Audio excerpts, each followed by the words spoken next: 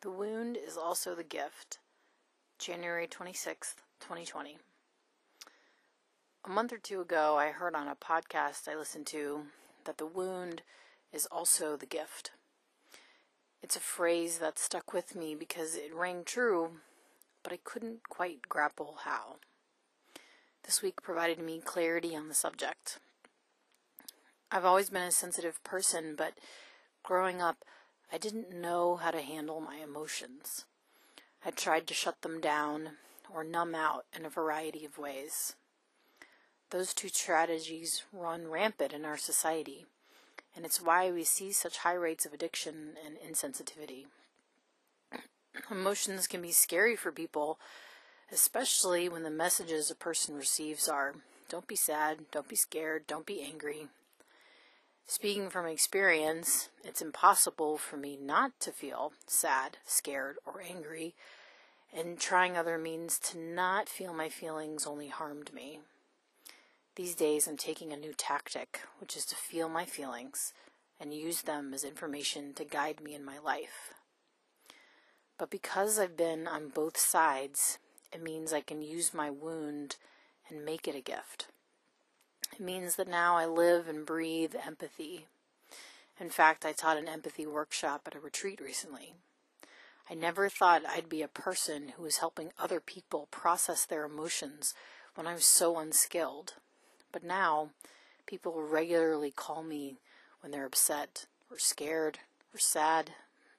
My emotional wound turned me into someone with high emotional intelligence.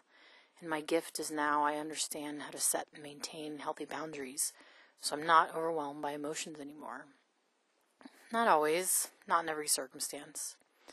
I still try to numb out sometimes or push my emotions away, but the frequency is less and the duration is shorter. My own experience is helping others. Do I want to be a therapist? Absolutely not, because I'm too introverted for that. But I'd love to ghostwrite for therapists.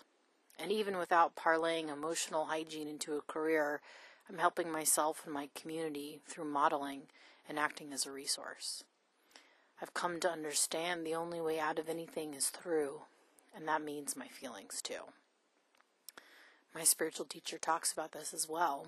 He says, regarding the innate propensities people have, for instance, shyness or cruelty, you shouldn't check the flow. You may check the flow to check the flood, but you are to divert that water through different canals. Here also you are to check the flow of your base propensities and divert it unto that singular propensity, or the supreme self. The mind is moving towards so many unrighteous activities. Withdraw those activities and guide it toward the singular righteous entity. You can't direct the flow of something if you avoid it altogether. And you might find the things that hurt you become assets later on when helping others.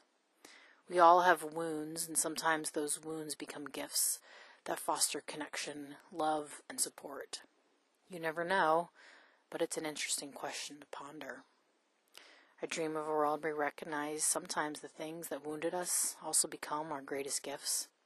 A world where we take what we've learned and use it to help others. A world where we come to terms with our past hurts and use them to propel us forward. Another world is not only possible, it's probable.